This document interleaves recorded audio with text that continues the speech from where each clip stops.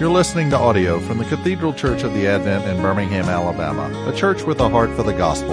Find out more at adventbirmingham.org. I'm going to open with a prayer that I learned from Fleming Rutledge, and I'm not going to do it justice because I don't have that elegant Victorian accent that she does, but it's a beautiful prayer. Come, Holy Spirit, like a fire, burn, like the wind, cleanse, convict, convert, and consecrate our lives. In Christ's name, amen. And you can just hear it coming out of her mouth.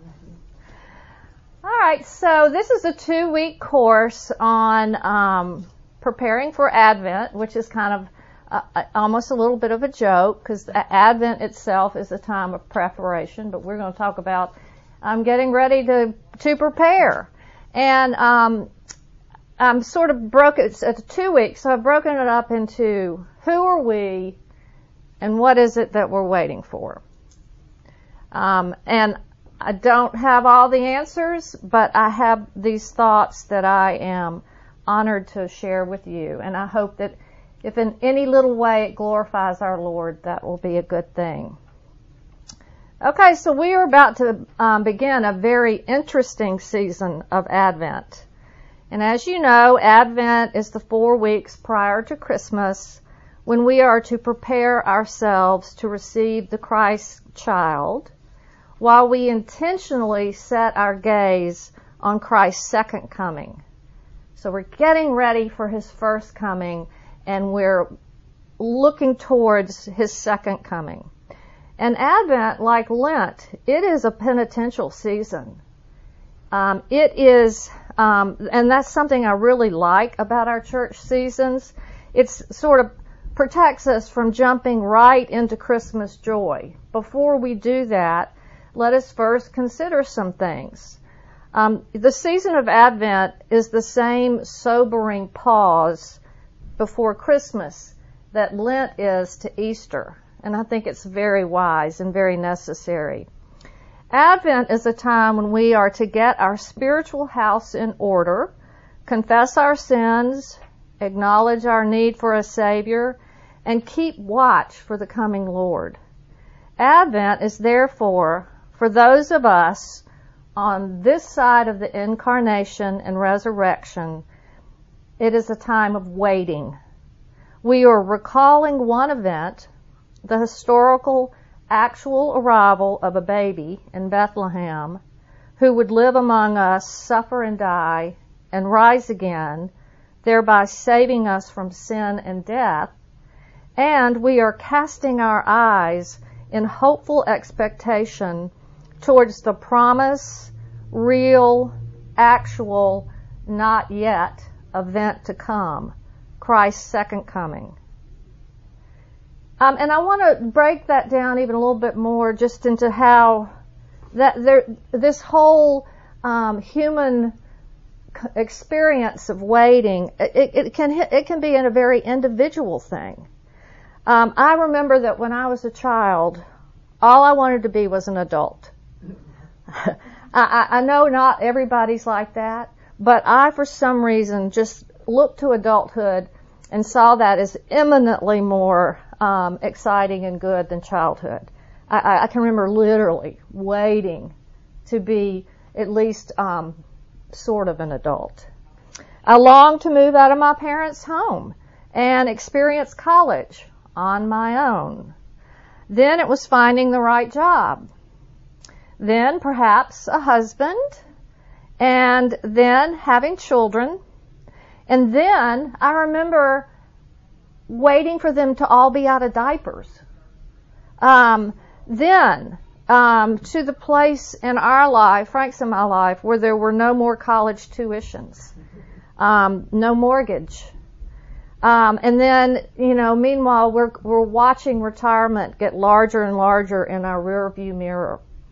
And I now look forward to spouses for our children and grandchildren for me. They can have the spouses. I just want the grandchildren. What about Frank? Oh. Children for Frank too. Well, he might, yeah. I might let him play a little bit, yeah. And at the risk of sounding a little morbid, I find myself having moments of awaiting my death, anticipating my death.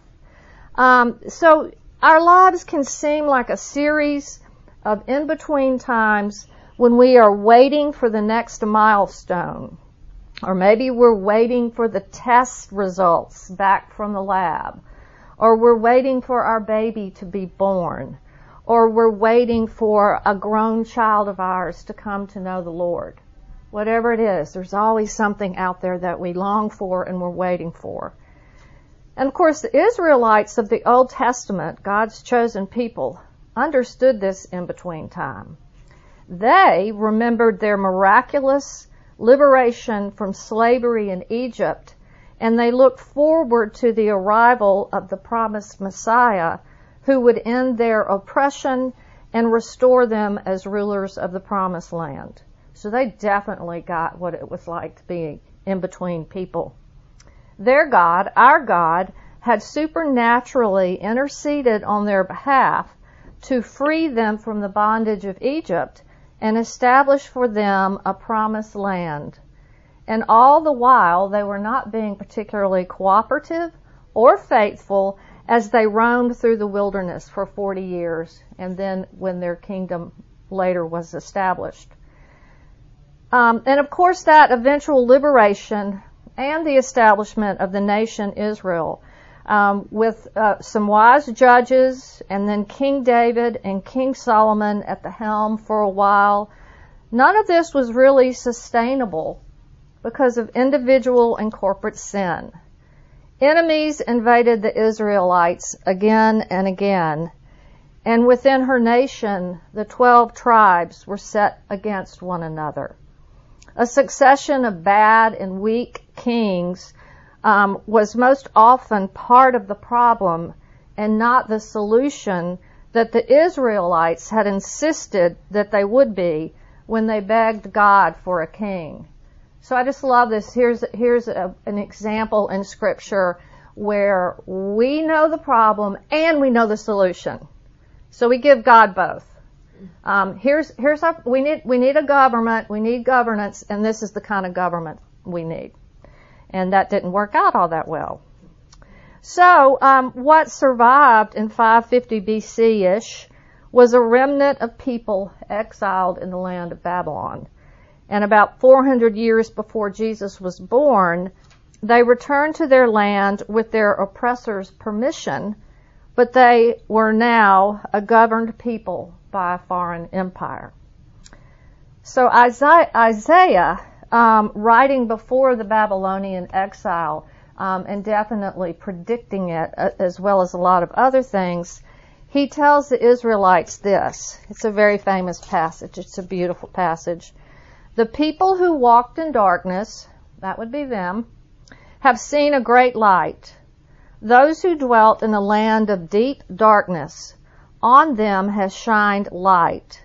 For to us a child is born, to us a son is given, and the government shall be upon his shoulder, and his name shall be called Wonderful, Counselor, Mighty God, Everlasting Father, Prince of Peace. Of the increase of his government and of peace there will be no end, on the throne of David and over his kingdom, to establish it and to uphold it with justice and with righteousness from this time forth and forevermore. The zeal of the Lord of hosts will do this. So this was what the Israelites were waiting for. So the Jews looked towards this promise of a coming Messiah and believed it because they could remember how God had liberated them from Egypt.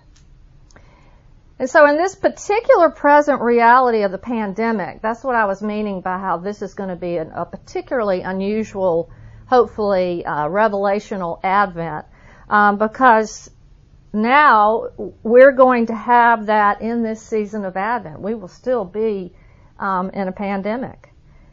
So it's another way in which we're kind of coexisting in an in-between time.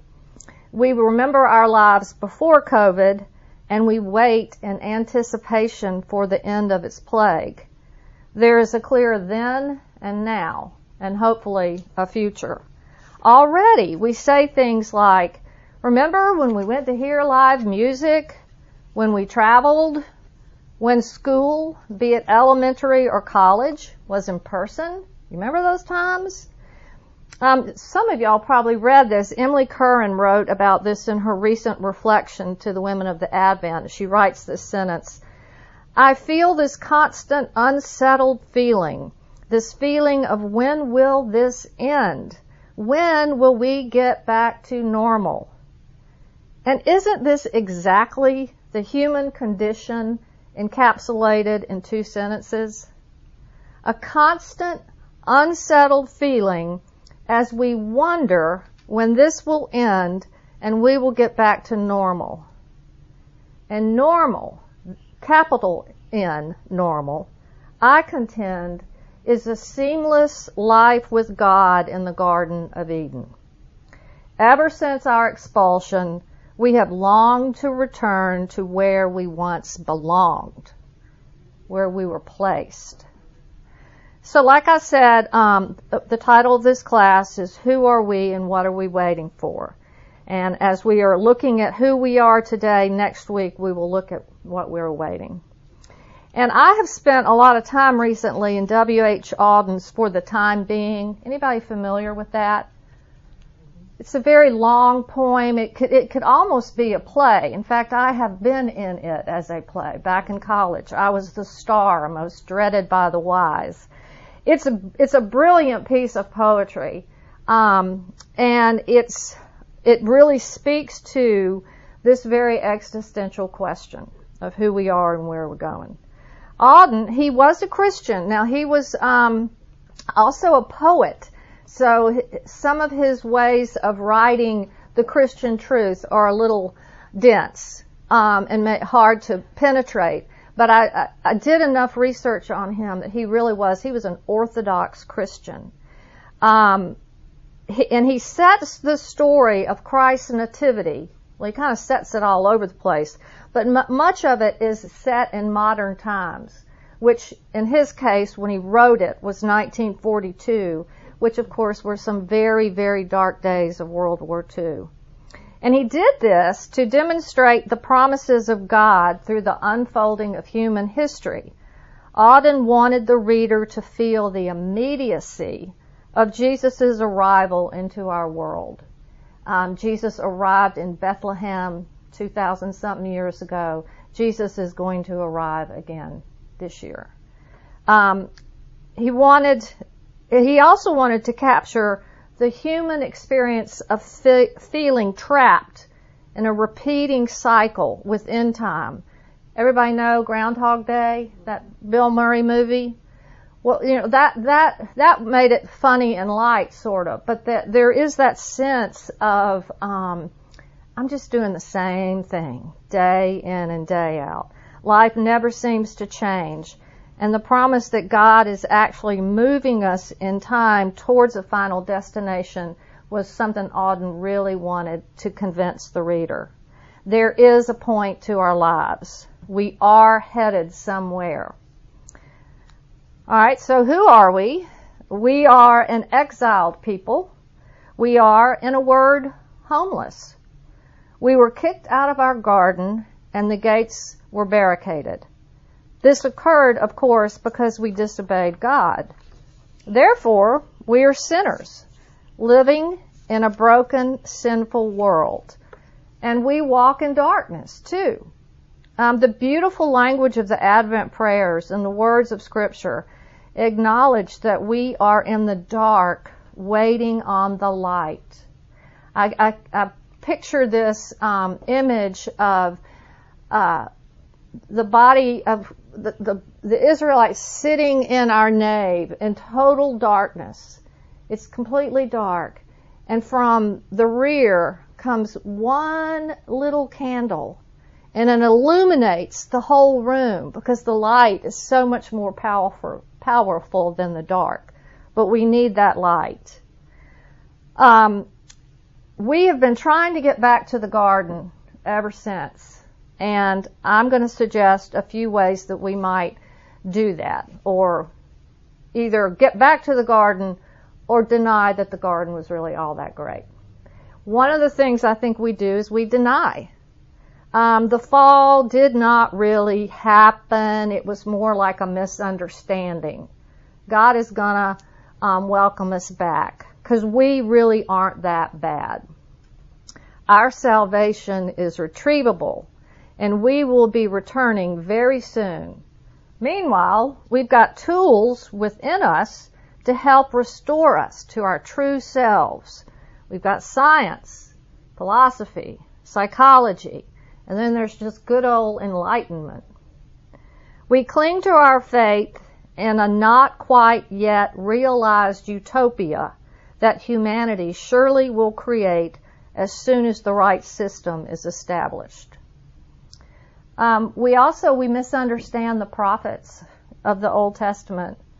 The prophets promised a Savior, a Messiah, a Christ, who would save us from our current predicament. They described the Savior as a suffering servant who would usher in God's kingdom at great peril to himself, peril unto death. We heard, but we did not really understand. We managed this promise down to something that we could understand and imagine. We understood it to be that we would be given a mighty king, a political revolution, a restoration of power and dominion over our enemies. We would no longer be in bondage. This Messiah would be a triumphant hero in our desperate time of need. And do we not sort of see this right now in this very moment in our nation?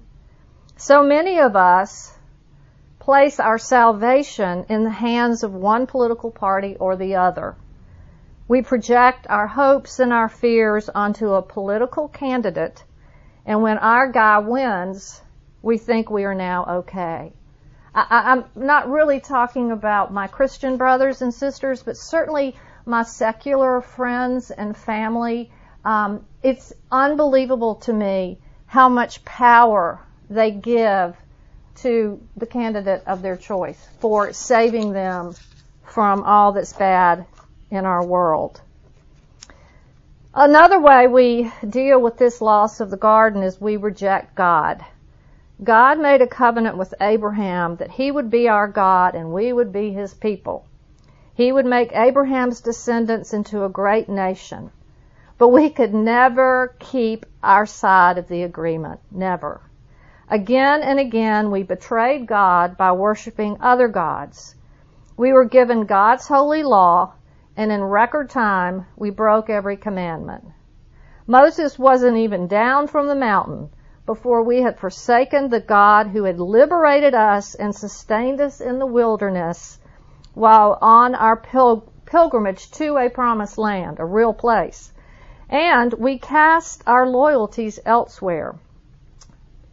In Exodus 24, we read that, just love that when he, Moses, took the book of the covenant and read it in the hearing of the people, and they said, listen to what they said, all that the Lord has spoken, we will do, and we will be obedient. Yet while Moses was with God himself, on the mountain for 40 days, receiving God's holy law on the people's behalf, the people gathered themselves together with Aaron and said to him, "Up, make us some gods who shall go before us. As for this Moses, the man who brought us up out of the land of Egypt, we don't know what has become of him." So you know how they did it. Aaron had them take all the gold out of their ears, their mouth, their wrist, and they fashioned the golden calf. They created this golden calf and they worshipped it. It is no wonder that Jesus calls the Pharisees, also guilty of creating their own religion, an evil and adulterous generation. In Matthew 16:4 is one of the places he says that. We are an unfaithful people who follow the devices and desires of our own hearts. And then finally, a way that we might deal with the loss of our garden is we despair. We see our situation for what it is, and we have no hope. Auden, in his poem, has the shepherds, the night that Jesus is born, out in the field, and upon witnessing the heavenly host, praising his arrival, the angels confess to one another, "We never left the place where we were born, have only lived one day, but every day. We have walked 1,000 miles, yet only worn the grass between our work and home away. Lonely we were, but never left alone." Now, I don't know about you, but to me that sounds like a life of quiet desperation, to quote Thoreau. This notion of living the same day every day, of traveling no further than to work and back, is that Groundhog Day phenomenon that is bleak and without hope of rescue. And what about this? We are lonely, but never alone. I mean, can you say the internet? We self-medicate, we seek relief, we despair, and Lord knows we've got an epidemic of depression going. Holy Scripture confirms everything I have said about who we are and the misguided ways we deal with our predicament. We are a people who once knew, briefly, paradise, and then we lost it. So, I bet you're ready for an and. And praise God, there is an and. As folks here today in the house of our Lord who are preparing to enter the season of Advent, we are also already saved from ourselves, and we have been adopted already into our permanent home, God's kingdom. We have been delivered from our denial, our misunderstanding, our outright rejection of God. We have been delivered from our despair. Let's read, this is the sheet that was on your, it's from Colossians, and let's see if I have one. Aha. Just read along with me while I read it out loud. He has delivered us from the domain of darkness and transferred us to the saints in light. He has delivered us from the domain of darkness and transferred us to the kingdom of His beloved Son, in whom we have redemption, the forgiveness of sins. He is the image of the invisible God, the firstborn of all creation. For by Him all things were created, in heaven and on earth, visible and invisible, whether thrones or dominions or rulers or authorities. All things were created through Him and for Him. And He is before all things, and in Him all things hold together. And He is the head of the body, the church. He is the beginning, the firstborn from the dead, that in everything He might be preeminent. For in Him all the fullness of God was pleased to dwell, and through Him to reconcile to Himself all things, whether on earth or in heaven, making peace by the blood of His cross. So did you catch that in the passage I read to you from Isaiah and St. Paul? They both speak to the darkness of our world. Isaiah says that the people who walk in darkness have seen a great light. And in his letter to the Colossians, Paul tells us that Jesus, who is that great light, has delivered us from the domain of darkness. So, and notice how we are completely the recipients of this atoning work of Christ. We are the receivers of Christ's grace. He has delivered us. We have not delivered ourselves. And thereby we are the beneficiaries of God's grace. We are moving forward towards what has been promised to us to come. We are not stuck in a never-ending cycle of reoccurring sin. We are a people who are headed somewhere. We are moving towards a complete reconciliation to Christ in all things on heaven and on earth. Any thoughts or comments about this?